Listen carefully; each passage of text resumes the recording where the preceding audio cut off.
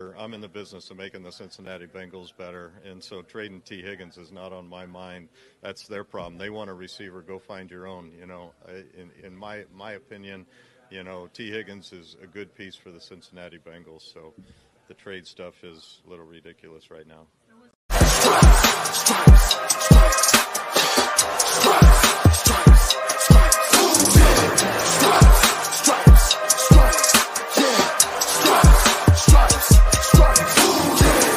In the day, black in the night. Stripes in our veins, sparks gonna fly. The beast is awake, orange, black and white. Cause when the jungle come alive, who day we ignite and Cincinnati, we gon' rise and in the jungle we unite and dripping orange and black and white. Who day when we fight, live and die in these stripes. Wake up the beast, everything day is a feast. Time to bust it off the leash. In the jungle dripping heat. Tiger stripe the city streets. East side stand up, west side stand up. If you reppin' who that? Time to put your hands up. Bengal stripes, we in it. New day, new age, yeah, we get it. Cincinnati jungle fitted. Blue day in our house, we win it. Orange and black and white, we build it. Earn our stripes, you know we kill it. Bleed our colors, jungle dripping. Nasty, natty, yeah, we lit it. Lit the crowd, get the city loud. Yeah, we feasting now. Fit the bounce, make the city howl. Now we beastin' out. Thunder through the tunnel, from the sideline to the huddle. Stripes we tatted on the jungle when we flex that who they muscle on them. Stripes, Cincinnati, we gon' rise and in the jungle we unite and dripping orange and black and white. All day when we fight, live and die in these stripes. Stripes. Now who gotta move like it on? Stripes. Now who wanna move closing on? Stripes. Now who wanna move on? If you got stripes and you let the city know you rock them, yeah we got them, yeah we fought them. Like that black and orange on bottle, bingo bottle, never stop it till the beast. Hey guys, what's going on? Welcome to the show. This is Bengals Talk with Strawberry Ice. I'm your host, the Iceman, Jeff Trunapole. And as always, I'm bringing you sports from a West Side point of view right here in the great city of Cincinnati, Ohio, home of the back-to-back AFC North champion Cincinnati Bengals. Now, do me a favor, if you found the show, hit that like and subscribe button. Smash that thumbs up. You guys are awesome. I'm up to 2,124 subscribers. As always, I appreciate every single one of you guys. If it wasn't for you guys, I wouldn't be able to do this. But if you haven't subscribed yet and you're watching on Facebook or you're watching on Twitter, why haven't you subscribed? Please do so. Please go to the YouTube channel, Bengals Talk with Strawberry Ice. Hit the subscription button, hit the bell for notification, and every time I go live, you'll be notified. Also, exclusively in the YouTube chat crew, we're doing super chats. So if you got something for Kent Lee, Math Bomb, Mr. Raz Football, anything you want to ask him, give me a super chat. I greatly appreciate it. Also, if you just want to support the show, give me a super chat. I greatly appreciate it. And as always, I'm coming to you live from the Ice Cave, the beautiful Ice Cave. It's brought to you by T Properties. T Properties, quality housing for quality people. Check out their website at www.tpropertiesllc.com for all your rental property management needs and your rental needs. So if you need an apartment, a house, a condo, you're looking for them, check it out. It's right there on the website. If you have a rental property that you don't want to manage anymore, you just want to sit back and collect the money, check out T Properties. They will take care of the rest. And you know it. I wear it every single day. Sponsored by Jackpot Joey, jackpotjoey9.com. We got the hoodies. I know I'm wearing a Goodberry hat, but we got hats. Not this one, but we have other ones that say Jackpot Joey on. We got the flags. All that is at jackpotjoey9.com. We also have the award-winning delicious Brinks Brewery beer here, Jackpot Joey Game Day Ale. It is available at Brink Brewery. It is available at Cork and Bottle, Jungle Gyms, and right here on the west side in Delhi Liquor. Portions of the proceeds go to the Joe Burrow Hunger Relief Fund. So you're not only wearing cool stuff, supporting the best quarterback in the league, and drinking delicious beer, you're helping people out. So make sure you go to jackpotjoey9.com and Brink Brewery and check all of that out. And I ask you this. Have you guys started betting yet? Because sports betting is legal from Cincinnati all the way to Cleveland. You can bet on sports. I know football's over. I'm going to place a bet, I think. Now, don't you guys all steal this from me and go and raise the odds on me. But I'm going to place a bet.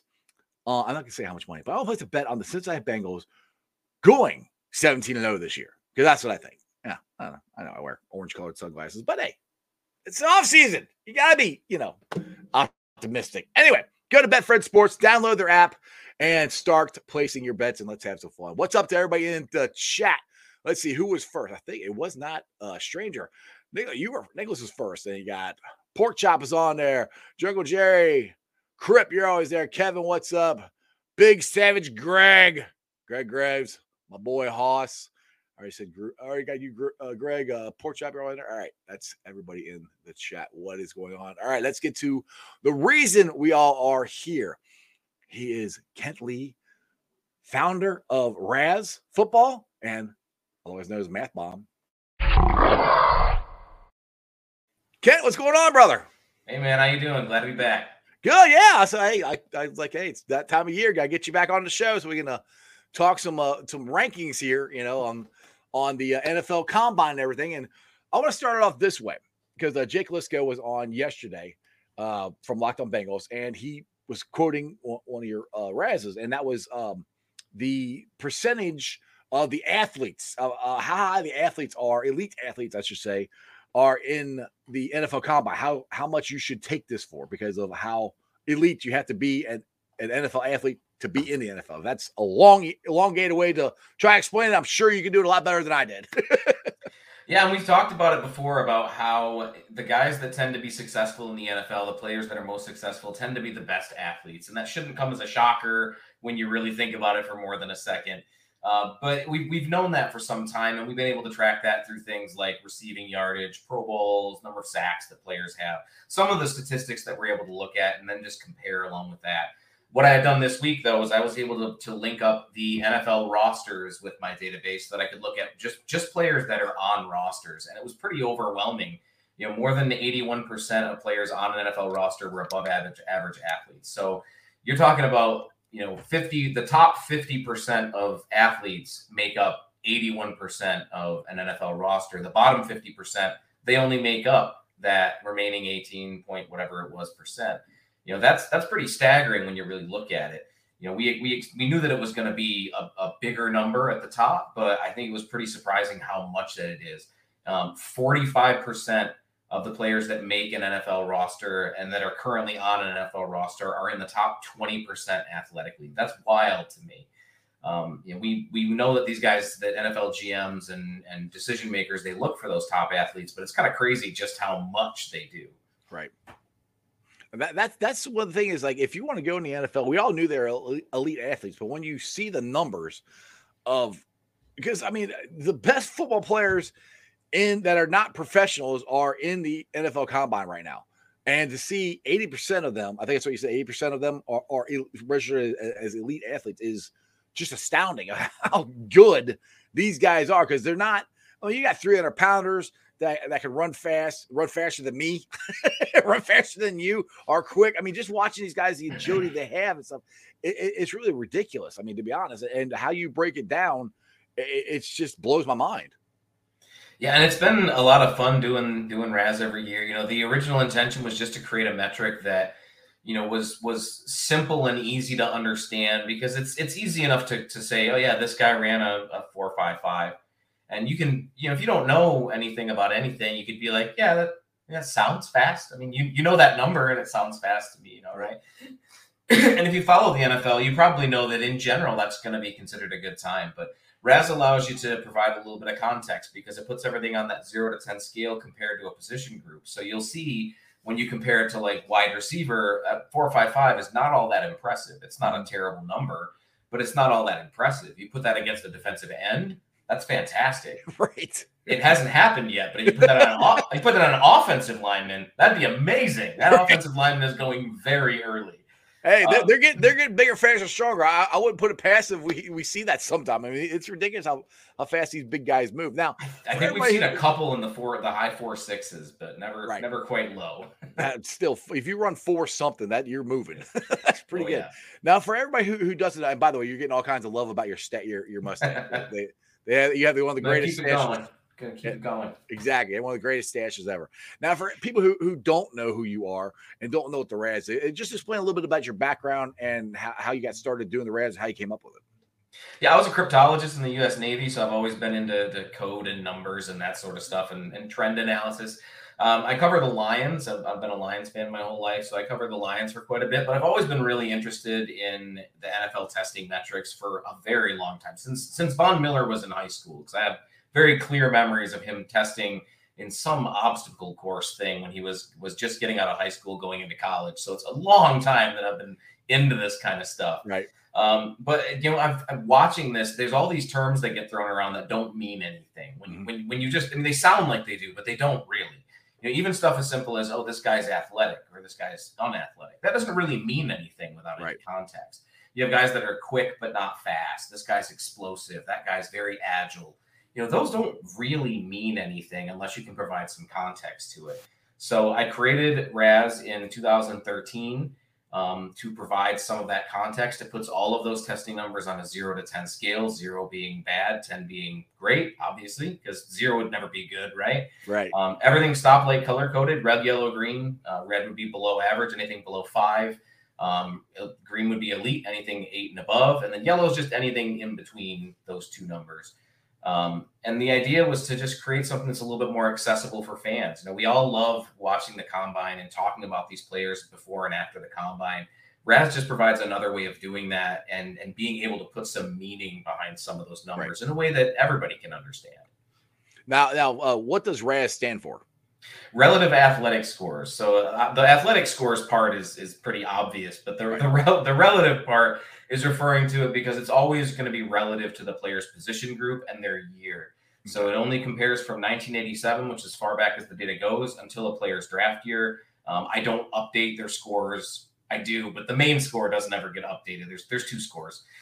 The main score doesn't get updated after their draft year. It locks in. So when a guy has a 8.5 RAS, that's what it stays for forever and always. It's because we're done adding players from that year at that point. Right.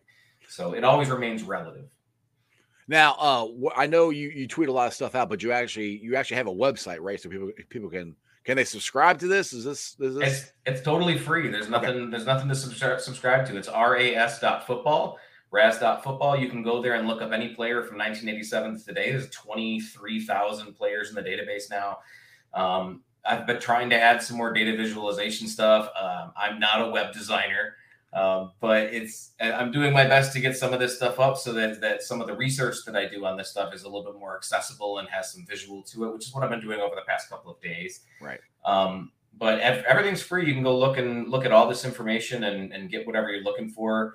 You can download the main table for free if you wanted to look at draft history versus RAS or something like that. Anything that's on that main table is downloadable for free. So it's a lot of fun to run a site like that, but making it free and accessible has always been the goal of RAS. So I've never wanted to put it behind a paywall or anything like that. Now, is it just you do this all by yourself, or do you have other people helping you? I had an intern last year. I was dealing with an illness, but it's generally just me. Sometimes I'll have some people come on that I'm helping learn SQL, which is a coding language, and PHP, which is another coding language for web design and things like that I'll help be teaching them stuff. But the website, the maintenance of the website and stuff, that's all just me. Awesome. Now, have you gotten to the point where you've got any NFL coaches or scouts or anybody or agents contacting you? I talk to agents and scouts all the time. Cool. The time. That's where I get a lot of the information that I get from. The scouts will ask, "Hey, can I get this guy's numbers run?" I'll be like, "Hey, well, do you have the sheet from the pro day? Because I can help you out. You want to help me out? I'll help you out." Yeah. So there's a little bit of that, but mostly it's just people that want to know what they got. I get players who reach out and want to know what they want. I get players correcting metrics that they had at their pro day and stuff. It's been a lot of fun. The NFL coaches, I've had some position coaches and things like that. I've never had an actual head coach reach out to me for it. I've had a couple of head coaches that know about it, but teams have their own internal metrics. I often get asked, do teams use it? And the answer to that is always going to be no. This was designed to be a fan-facing metric. NFL teams have their own analytics departments that have their own metrics. They're always going to have their own thing. Now, RAS is pretty close to a couple of those. Right. I know the Green Bay Packers, for instance, whatever they're using is very close to what RAS is. They're basically just stealing your stuff. Yeah, maybe they are. You can't prove to me they're not, right? Right. Exactly. All right. So let's break down a couple positions groups here for going into the draft for the Cincinnati Bengals. Not necessarily in a particular order, but I'm going to start out with the O line here. Where are the O line res numbers as far as a group in here? Because we really need to try to get some offensive linemen here, hopefully a right tackle. But where are they ranking at? So that we won't get any of the numbers until the testing comes in this week, and I'm really looking forward to a couple of the bigger names. Okay. Osiris Torrance, the guard from Florida, is expected to test well. Very excited to see that because my Lions also need a guard. Right. I think the Bengals need help on the entirety of their offense, like all the way across. Don't you guys? No. We really, I mean, that's what the narrative with the national media. Like, no, like we had a really good offensive line. 3 of our 5 starters got hurt.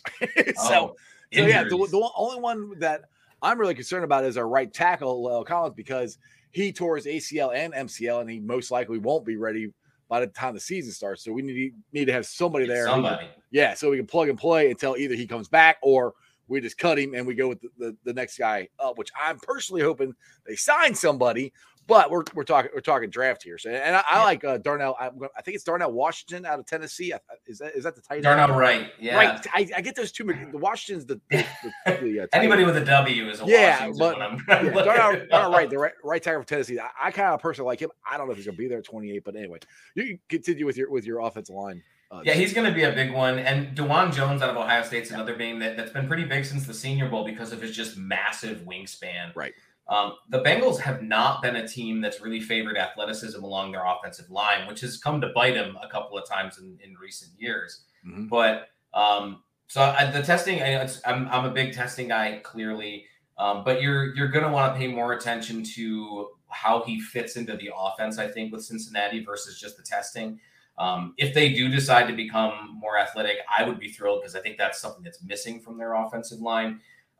But Darnell Wright is expected to test pretty well. DeJuan Jones probably isn't, but he's more the size and length type, kind of like Orlando Brown, where he relies more on positioning than he does that explosiveness off the line.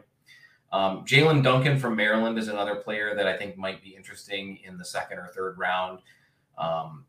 And then Warren McClendon out of Georgia is a name that gets thrown around a little bit in that kind of 2nd to 3rd round range where Cincinnati's probably going to be looking for a player like that. Yeah, I'm hoping one of the two, Darnell Wright or who's the kid you just said from Ohio? I should know this. I'm an Ohio State fan. I can't remember his name. DeJuan Jones. I hope I would love it if one of those two are there at 28. I don't know if they will or not. Pick at 28 is you got to be, to me, you got to have about 4 or 5 guys. This guy's there, we're taking him because you don't know how the draft's going to fall when you're picking as low as 28. Now, another position that the Bengals might be looking at is tight end. I'm hoping I want them to re-sign Hayden Hurst. Both these positions, I hope they sign somebody like Hayden Hurst and just re-sign our own tight end, and then it's not as big of an issue you have to go get a right tackle at 20 or you have to go get a tight end. That's where I'm kind of hoping the Bengals take that route. But where the tight ends are pretty plentiful in this one. And we have a local kid here. He grew up over in Northern Kentucky on Notre Dame, Michael Mayer. A lot of people have him ranked as the number 1 tight end. Where are you at Michael Mayer and the tight end group in general? This is one of the best tight end classes I can recall. I'm not going to say it's the best one ever, although I have seen some people say that it's the best one ever. And these are people that have covered the league for multiple decades. Okay. I'm not going to go quite that far. I think that the higher end players in this draft don't really exist. Even Mayer. Mayer has some concerns about his athleticism. I think he has a chance to put that to bed this week. I mean, if you're gonna, now's the time, right? Right. Darnell Washington is another guy that's just massive. He's 6'7", 265, and he's expected to jump out the gym. So he's another name that might be a big one. Luke Musgrave out of Oregon State is, I think, the guy that's going to really see his stock rise this week because I expect him to test incredibly well. He's a very tall player. You're making my buddy, the Orange Arrow, happy as hell because that's his guy. That's who he wants the Bengals to draft. You can see why. The athleticism, this dude just oozes athleticism. He's fantastic. Small school guys to pay attention to would be Tucker Kraft out of South Dakota State. I expect him to get a little bit more play in the next couple of weeks. Actually, talking about tackles, there was another small school guy, Cody Mauch. I forgot how you pronounce his last name. Okay. I think he's from North Dakota State. Is he the one with the long red hair and no teeth? Yep, that's the dude. Yeah, I saw his picture at the Senior Bowl. I'm like, oh, dude, that's a football player right there. I was just gonna say the doofy looking guy, but you described him much less insultingly as my way would say. I mean it lovingly, but it sounds insulting. Right? He's another guy I think that would be paying attention to. There's quite a few small school guys in this draft that should get a lot of play. So hopefully they all test well and we can see their names called early. Right, exactly. I know you'll be watching NFL Network a lot this weekend because I used to not get as much into the NFL Combine as I do now, but I don't know what it is. It's just interesting to watch these guys run as fast as they can, jump as high as it's just watching it and then watch it, try to see how that translates to the NFL. That's what the NFL has to figure out. Okay, this guy ran a 4.6 and he jumped, out the gym. What's that look like with pads and stuff on that? How does the Rams take that into effect at all as far as, because running around in shorts and t-shirt is different than running around on a football field and making plays and stuff, because literally these guys are, once they get done with the season, they're literally working on running their best 40 time and jumping as high as they can. They're not really working on football moves. So how does that translate with the Rams? And translates the right word because you're looking for translatable skills. A 40-yard dash is not going to tell you how fast a player is on a football field because players don't get into a stance as they do for a 40-yard dash ever again. Once they run that second 40, they will maybe do it at their pro day. Maybe they'll do it for one of the teams that they have to have an individual meeting with. But generally, that's the last time they're ever going to get into that stance and make that run. Right. What you're looking for, though, is a player's ability to get out of a stance. Because regardless of what position you play on the football field, at some point, you're going to be expected to go from a stance to full speed very, very quickly. Right. And you're looking for a player's ability to do that. The 40-yard dash is kind of an ideal situation to create that type of scenario because they're getting into a sprinter stance and they're trying to burst off the line. They get stopped if they have a bad start. It's made to put the player in the best position possible to accelerate up to their maximum speed and then maintain it across the distance. And you always see that with offensive and defensive linemen. When are they going to run a 40 yards on a football field? You're not really paying attention to the fact that they're running a 40-yard dash. You're paying attention to the fact that a really big dude just got out of his stance and got up to a really fast speed for a guy his size, and he maintained it over a distance. That is a translatable skill. A left guard is probably never going to get into a 40-yard stance and burst off a line. But what he is going to do is get into his stance, break off a line, and on a screen or a sweep or a toss to the opposite direction, he's going to have to cross over or behind the center and then all the way across the offensive line, and he's going to be expected to be in front of that running back by the time that running back has the ball in his hands and is running upfield.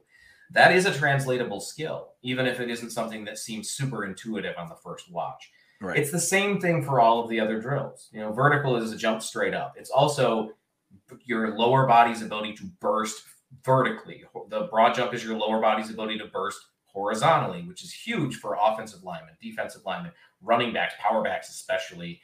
Obviously the speed ones are a little bit easier because those speeds, you can kind of see how those work. Right. An offensive lineman, the shuttle drill is huge for them. Mm-hmm. And an offensive lineman is going to be asked to shuffle to one side or go to one side, stop, and then immediately go the other way because you see them going after a blocker, handing him off, and now he's got to shift his assignment and go to a different player. That's an easy one to show that you can translate that to a football field. Right. Defensive linemen in the cone drill, they have to run around a cone and then bend all the way around another one in a very quick. Watching those guys bend sometime, I would tear my knee ligaments out. Okay, bend down and pick that beanbag up, and that's some of their bend is ridiculous. It's insane. And I mentioned Von Miller earlier, and I remember that very vividly from when he was coming out. And he did some obstacle course thing. And I remember that some player did this obstacle course and he's completely out of breath. And I was impressed. I was thoroughly impressed with it.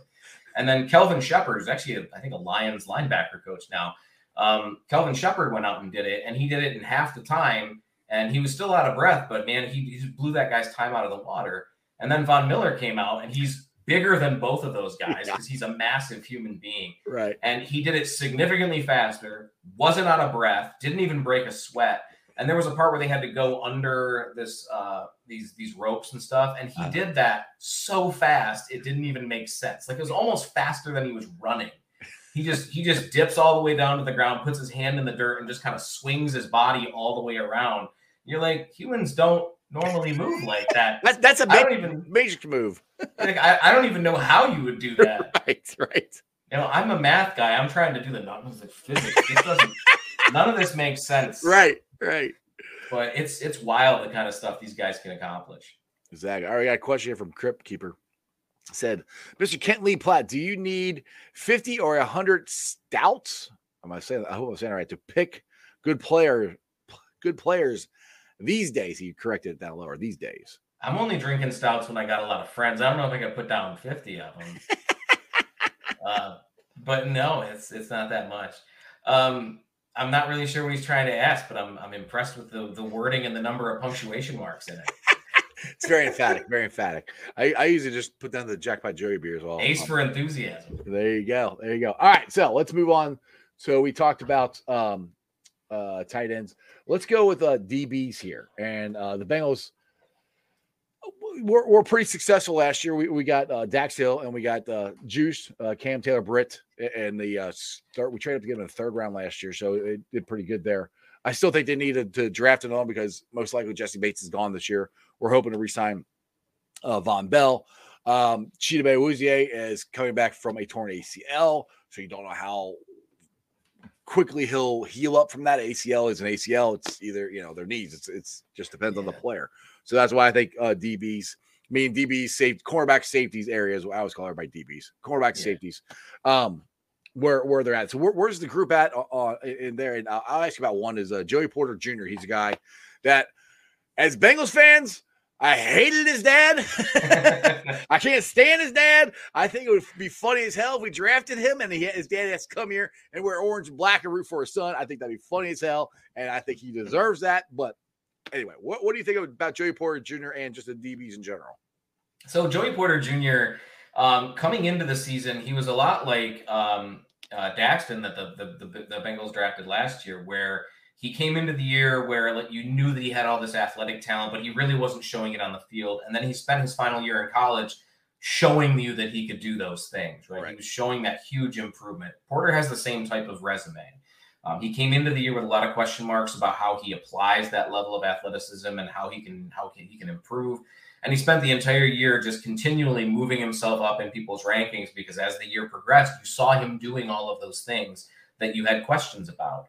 Very impressive player, probably gone before the Bengals pick. It's kind of tough because there's so many good cornerbacks in this year's class. It's a good place to be for a team like the Bengals that needs one, right? Because there's a very strong class. There's a good chance that you're going to get one. Another guy that you might want to pay attention to is Cam Smith out of South Carolina. You've heard the term chirpy before. That's not an athletic term. It's an on-field football term for a cornerback that talks a lot of smack. Cam Smith is the chirpiest guy in this class. He's constantly talking smack. He's all up in everybody's face and making their life miserable. You love him. He's definitely an AFC East type or AFC North type of guy, where they're gonna fight. There's gonna be some fights. He's one of the guys you like him if he's on your team. You hate him when he's on the other team. Exactly. Mm-hmm. Kelly Ringo was a cute CB1 for quite a bit of the offseason coming into the year because he's such a fantastic athlete. He's expected to test really well this week. But there's a little bit of questions about his stiffness and his lack of agility. People are saying he might be a safety convert. And I've seen him fall all the way out of the first round. So this is a guy that the Bengals might be interested in if he starts to fall. Mm-hmm. Getting outside of cornerbacks, you have Brian Branch, the safety out of Alabama. I expect him to run really well. And Antonio Johnson out of Texas A&M, I also expect him to run really well.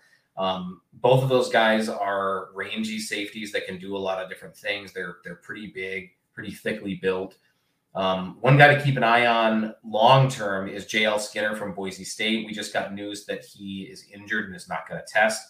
I'm doubtful that he's going to test at his pro day either. But the Bengals have not shied away from players that have an injury as long as there's no long-term progression with it. Right. And it's getting value, right? And if you're getting value for a player that should be going earlier but isn't because teams expect him to miss a little bit of time in his first year, that's not a bad deal, right? It seems like a bad deal at the time. And then they get on the field and you're not so worried about it anymore. Right. The Lions actually did that. My Lions did that last year with Kirby Joseph. They drafted him in the 3rd round. He wasn't really expected to do a whole lot. He was coming off an ACL tear. And he was actually one of the better rookie safeties in the NFL last year. Made Aaron Rodgers' life miserable. I think he picked him off 3 times. I'm sure that made you so sad when that happened. It's always great when Aaron Rodgers gets sad. Aaron Rodgers moping on the football field is like the best feeling. Well, he just came out of his darkness retreat, so maybe, I don't know, he's still in the dark. I don't know. That's still in the weird. He had to come out. All he was seeing was Kirby Joseph the whole time. He couldn't get him out of his head. There you go.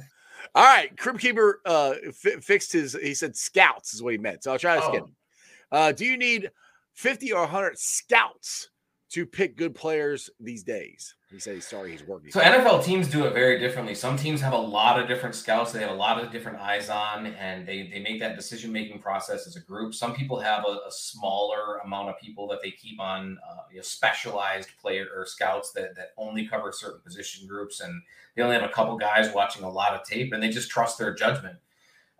Me, myself, I'm a volume guy. I like to get as many opinions as possible and try to make judgment based on that.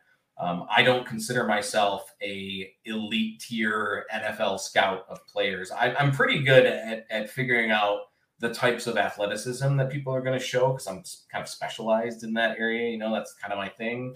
But like when it comes to actually knowing whether a guy is going to be good or bad, I'm very hit or miss, and I'm very honest and open about that. You should be if you're scouting players. Right.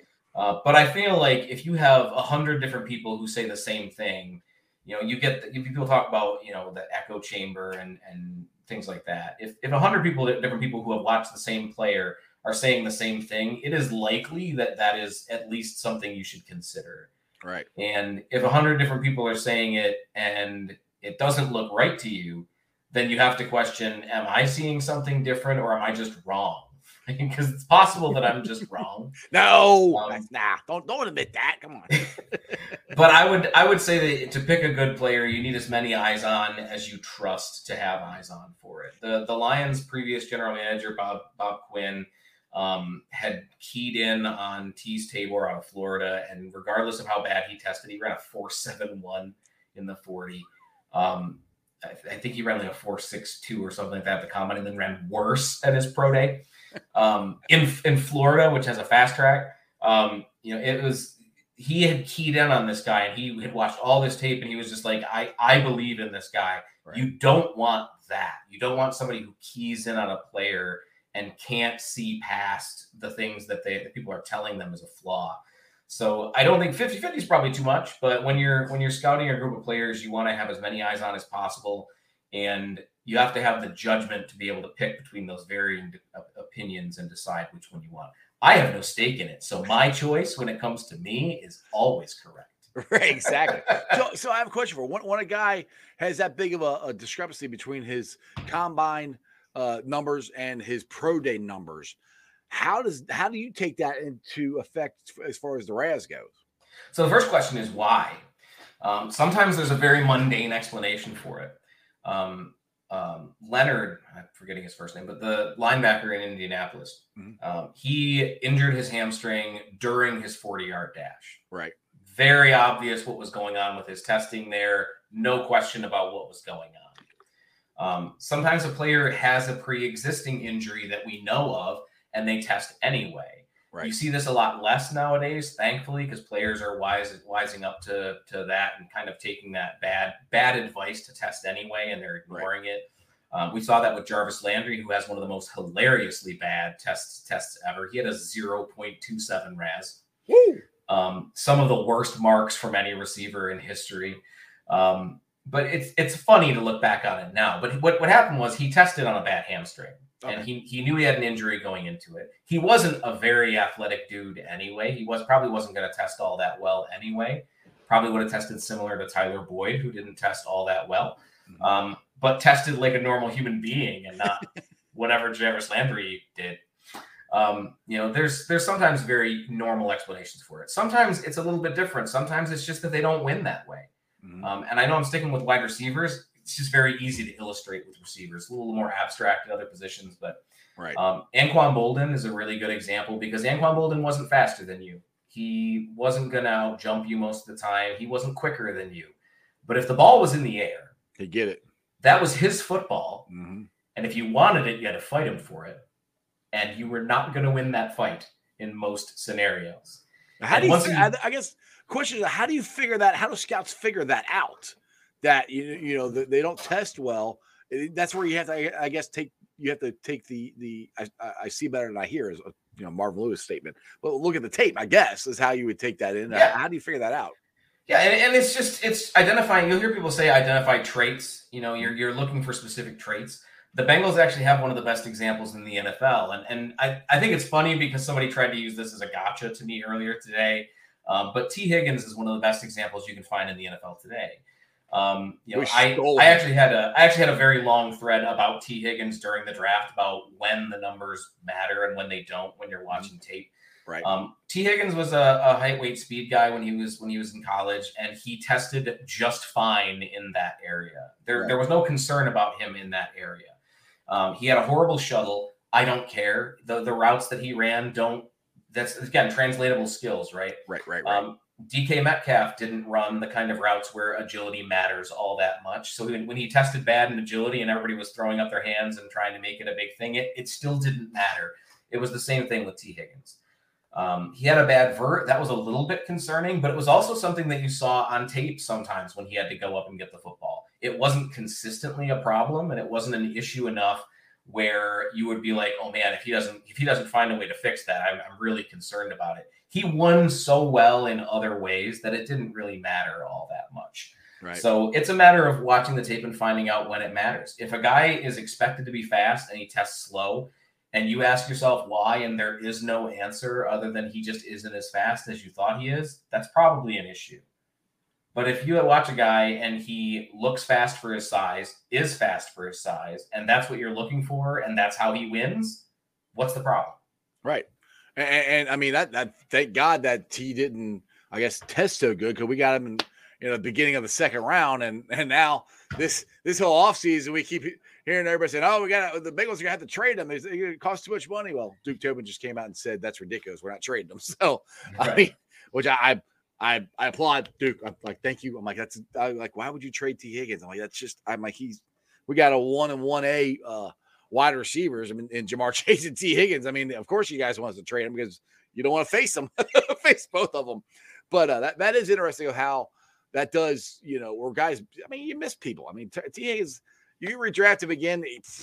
I don't remember who the wide receivers in that group, but he's in the top 2 or 3 of that drafting class. And I could just say that without even knowing who was even in the draft class. I'm not the same year that Burrow came out. So that's what the whole scouting and everything. Like you said, it's 50-50. You're not going to hit them on all. I mean, some of these guys, like I always put out that John Ross for the Bengals had the great 40 time and couldn't stay on the field and couldn't run routes and whatever it is. It never worked out for him. I tried to post all of his injuries in a tweet and it didn't fit.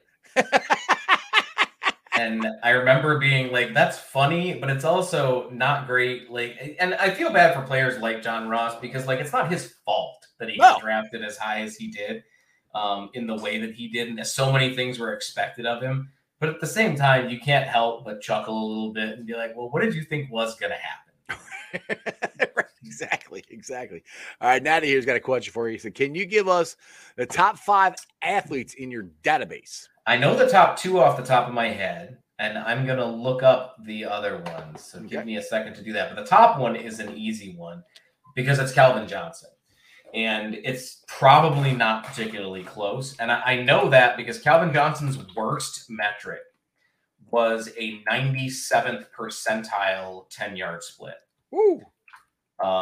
Which I don't know if you guys know how percentiles work, but that's I don't do math, so everything you're saying, I believe you. But you can explain it to me. It's 97th out of 100 percentile. You can't get much better than that. And that was his worst metric. Wow. And it's just incredible. And I don't think anybody's ever going to beat that. But it would be really cool if somebody were able to beat that someday. Is anybody coming even close to that? We had a couple of guys, Christian Watson last year, Chase Claypool was close for a hot minute, but they always end up doing their agilities. Calvin didn't do his agilities. I think he would have blown his agilities out of the water. There's some revisionist history about, because he didn't do them. That's why people think of him as a great athlete. He was an insane level athlete. Go watch the catches. Yeah. Go watch the catch he made against the Bengals where he jumped over 3 guys to go get the ball. That's they're crazy. He would have been Hall of Fame. It might have been his lowest score. It would not have been bad. Right. But then, I don't think that would have been too an issue. Jordan Davis last year, the defensive tackle, was number 2. You don't have guys his size, 340 pounds. He's out of Georgia, right? Yes. Yeah. Dude, I remember watching him. I freaked the F out. I'm like, oh my God, I want to draft that guy. People are looking, he ran a 4.78, which for any defensive tackle at any size is incredible. 341 pounds. That's insane. He was flying, dude. I watched it on TV down there. I'm like, holy smokes. And he had a 10'3" broad jump too, which is just insane. That's crazy. Apparently number 3, we actually got back-to-back linebackers on this one, which was Lorenzo Carter, also out of Georgia, I think. Back in 2018. Troy Anderson, who came out last year, was drafted by the Falcons, I think in the 2nd round, and put up really big numbers. And then Cam Newton is number 5. There you go. Cam Newton might get beat this year. I'm crossing my fingers with Anthony Richardson that he could actually beat Cam Newton's numbers. Cam's held on to that since 2011 and hasn't been beaten since. But it's not like Calvin's numbers where it seems untouchable. Right. Those quarterback numbers are pretty beatable. Right. And I'm hoping we get somebody that does. So those are the 5 guys. We'll have to stay tuned. All right. Excuse me. Jungle Jerry here says, was Gronk's numbers predictable? So Gronkowski was coming off of a back injury, and I think it's more likely that he tested worse than I think he probably would be. I think he probably tested worse than he was expected to, and he still tested really well. He still tested out as an elite level athlete, even with coming into it with that back injury.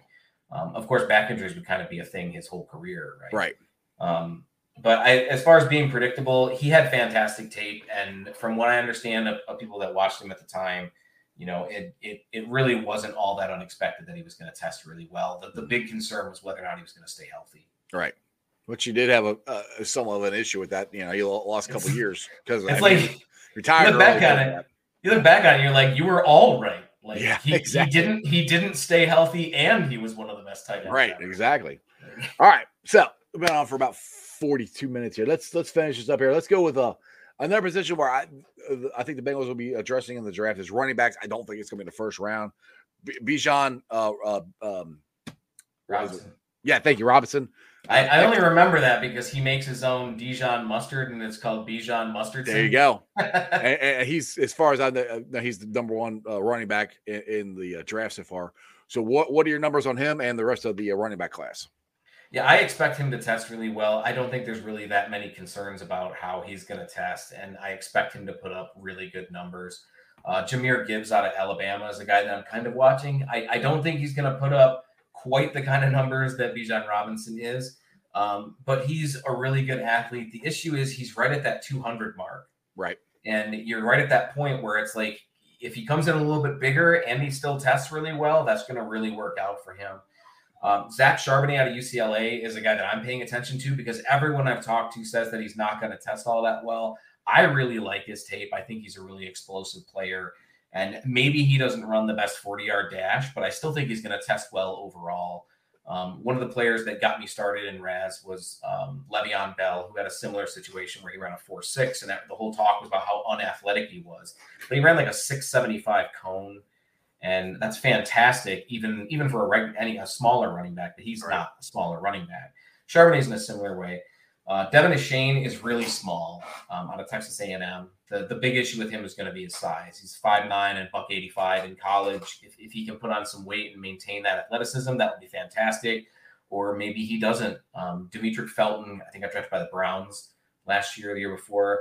That was a big concern about whether he could put on additional weight and test really well, and he didn't test really well, and it really hurt his draft stock.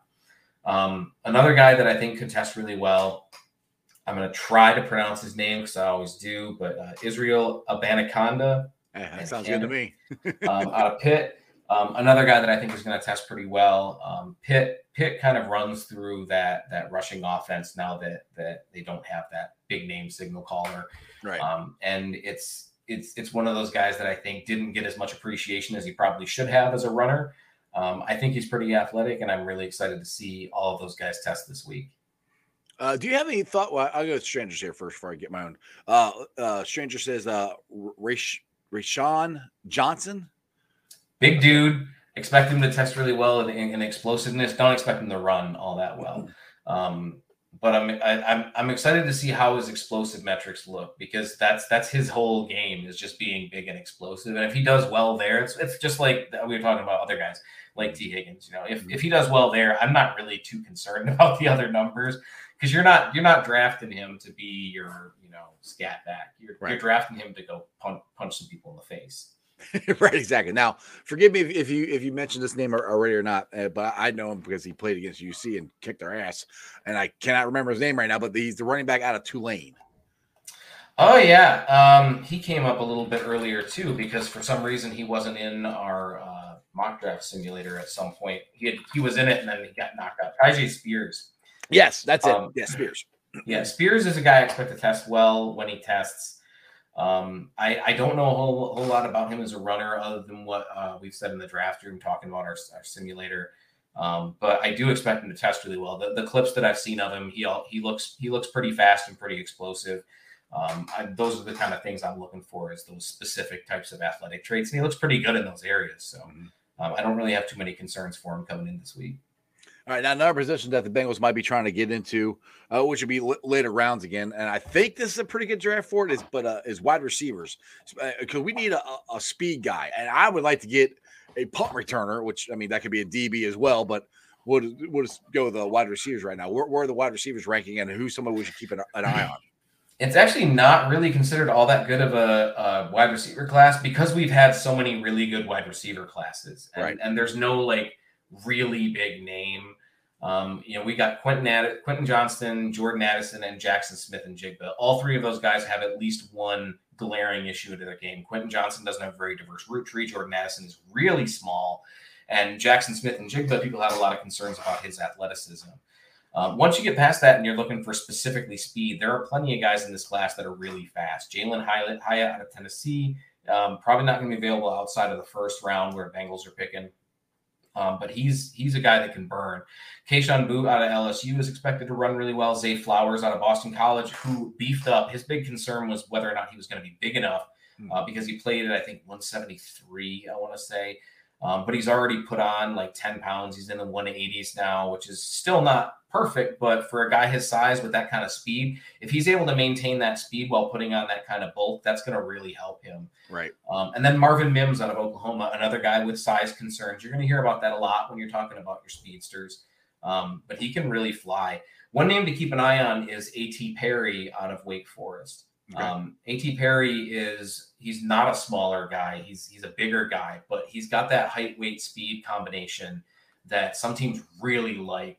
And I know for a fact the Bengals are that type of team. Yeah. Whether they might consider that redundant with the guys that they already have, but I mean, for me, you can never have enough big, fast guys. No, absolutely not. Absolutely not. And we need a fourth one. I mean, now will he be more? I think if that happens, you're looking 4th, 5th, 6th round for the Bengals, I think, or I'd be early with 4th, I think. But you think that guy would go up around that area? Is he gone before then? I think he might be gone. I mean, he's going to be around then. I'm expecting him to go somewhere around the 3rd round right now, unless he tests out of the park and his stock goes way up. But, I'm expecting him kind of in that later 3rd round, early 4th round type of area. So not too far out of where you're looking. All right, Crip here. I hope you didn't say this person's name already, but how about the wide receiver from Houston? I don't know who he's talking about. I was thinking of Rashi Rice, but that's from SMU. You think I would know this because we played Houston, but I can't think of who. I can't think of who either off the top of my head. So, Crip, if you find the name, put the name in there. Now, this one I do know, Wiley, out of Josh Wiley, out of my Bearcats here, and I would love the Bengals to get him. Tight end, you mean? Yeah, he's a tight end, and he's like 6'6". He can catch. He can. Yeah, I wouldn't say he's a great jumper, but he can get open and he makes plays on the ball. What's your rankings? The Raz on Wiley. Wiley is a guy that I've been told is not going to test all that well. I liked his tape, and I think he's going to test just fine. But if that could really hurt him if he doesn't test all that well. Is Nathaniel Dell, I think, is the wide receiver out of Houston. Okay. And from what I know of him, it's going to be a size issue with him. He played at 5'10", 155 in college, which is really, really, really small. Some teams have drafted guys that are really small, but the level of success has been very low. Tutu Atwell got drafted a year or two ago, and he's done very little. He's not a terrible player, but he hasn't done a whole lot. And I think that's going to be the concern with any guy that's small is how long they're going to be able to hold up, because you're going to get hit, especially in your guys' division. The Bengals, the Ravens, the Browns. You guys hit. You like to hit each other. Yeah, so they do. It's not a division where I tend to think of those types of players, because I don't really know how they last in a division like this. It's a mean division. We're just mean down here, mean people. All right, Pork Chop here goes. I was just about to ask about Booty, but I think I'm saying his name right. Booty in the mid round. His value, man, it's really hard to get an idea where his value is, because he used to be one of those top receiver types, and then he just kept sliding, and then he's just kind of been rebounding lately in the lead up to the combine. And I think because people expect him to run really well, and that's going to be the whole thing at the combine is who runs well. He's got a lot of speed, man. He can fly when he gets in the open field. So if he tests really well, that could push his stock back up. If he disappoints in that area, that could push him down. But I really don't know where his value is. I think we have him somewhere in the late second or early third off the top of my head. But I'm not 100% certain. And I've seen him everywhere. I've seen him still in the first round. I've seen him all the way down the 4th, 5th round. So no idea where his value is. All right. Crip says, yeah, you're right. He's SMU. That's the quarterback he was. Rashee Rice. Okay, I know a little bit more about Rice than I do that other dude. Rashee Rice is a good receiver. He's got decent size. He's got decent speed. Really quick feet. Real twitchy. His agility drills should probably do pretty well. He's really creative as a run after the catch guy. His ability before the catch can sometimes get a little choppy, finding those holes in zones and stuff. His route tree is a little, he runs a lot of different types of routes, but I don't know that he runs a lot of different types of routes well. So he's got a couple wrinkles to his game that need to get worked out, but the talent is definitely there. And he's got the size and the bulk. He's a thicker, like a tightly built guy. He's real compact in his build. All right, let's get one more from Stranger here. He said late round tight end like Zach Kuntz, Old Dominion. I read he's exponentially fast for a tight end. Any thoughts? That's actually about as much as I know of Zach Kuntz, is that he's fast. I started hearing him when I started talking about Luke Musgrave and how I expect him to run, and that was the big thing was, Kuntz should run pretty fast, close to that at least, if not better. But aside from that, I don't really know a whole lot about him. But from the people that I was told that from, I would expect him to run fast this week. Pretty sure he got invited to the comp. I don't remember. We'll find out. I got a couple more questions, and I'll get you out of here. And I appreciate your time as always. Like I said, I don't do numbers well, but I do the way you explain it makes it, for not math people like me, makes it easier to understand. So that's why I really do like having you on here. But one thing I want to ask you is, we talked about a little bit pro day numbers and combine numbers. If it were you and you had to pick one or the other, which would you prefer them do? Because pro day, they're more comfortable and all that stuff. So I think their numbers would be better than the combine. But where are you at on which one if you only had to choose one? It depends on what school the player goes to. I know that's a bit of a cop-out answer, but there's a lot that goes into a player's ability to run on a football field when we're talking about just track speed. Right. And that's why NFL decision makers have loved doing the combine in the same place for as long as they have, is because that puts everybody on an even playing field. Everybody's running on the exact same field, which is why it was so weird last year when everybody was running really fast because they redid the turf. It was weird for people because they're like, why is this happening? Well, they redid the turf. It's a different field than what they're used to running on. Right. But it really does depend. Some schools like Ohio State don't have a fast track. Players tend to run slower at Ohio State than they do running in the Dome in Indianapolis. Florida has a fast track. LSU has a fast track. Iowa has a fast track. So there's some places where it's definitely favorable to run on your home turf because the conditions are more favorable. Right. The weather can also play a big part of it. I forget which school it was last year. Stanford. It was raining. No, there was a smaller school where it was literally freezing rain when they were trying to, and it was in the South. I remember that because I was like, I didn't even know it ever snowed down there. Right. But they did it anyway. It was slipping and sliding all over the place. Those are not ideal conditions. No. You don't want to have those types of conditions. I would prefer to run inside where the wind can't really hurt you or help you. I think it gives the best idea of a player's speed in a bubble, quite literally in a bubble. Right. If you can't get that, get a really nice track with the wind behind you and push you. Exactly. All right. So you talked a lot about size here, and with the number one pick overall, Lena, it might be Bryce Young, but I don't know if he translates. He's barely. I'm curious to see if he'll actually measure at 6 feet. I think he's shorter than that, to be honest, and he's little. What's the razz on Bryce Young right now? Just come in. I know you don't have the combine stuff, but out of college, you have any numbers on him right now? My guess is it's going to be, if we're just going on size, it's going to be like 0.5. It's going to be very, very low. Bryce Young is doing a very good job of navigating the offseason so far because everyone is talking about his height. And I am 100% convinced that is his agent pushing that stuff. Okay. Because his height doesn't matter. It doesn't matter now. It won't matter when he tests at 5'10 and a half. It won't matter next week. It won't matter next month. Nobody should care about his height. I think we have moved past the point where height by itself is an indicator of whether or not a player can pass. We've seen plenty of guys do it. Or about his size. Drew Brees was under 6 foot. Russell Wilson. We've had what's his name out of Arizona? Kyler Murray. Yeah. We've had guys come out that are shorter and played with no problem as long as your release is high enough and you have a good vision of the field and understanding of how NFL defenses work and a good understanding of how NFL offenses work. It's not that big of a deal. The issue with Bryce Young is that he is very slender. He's probably 185 pounds soaking wet.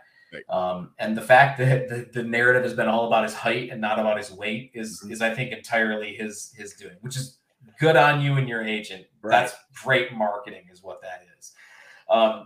That's where the real concern is because he's coming off of an injury. I think it was a UC joint. Don't quote me on the injury, but I think it was a UC joint or something like that. Oh, his throwing arm? Something like that. Okay. I think. It's something. It's all healed now, but he's not throwing at the combine. Oh, he's not? Okay.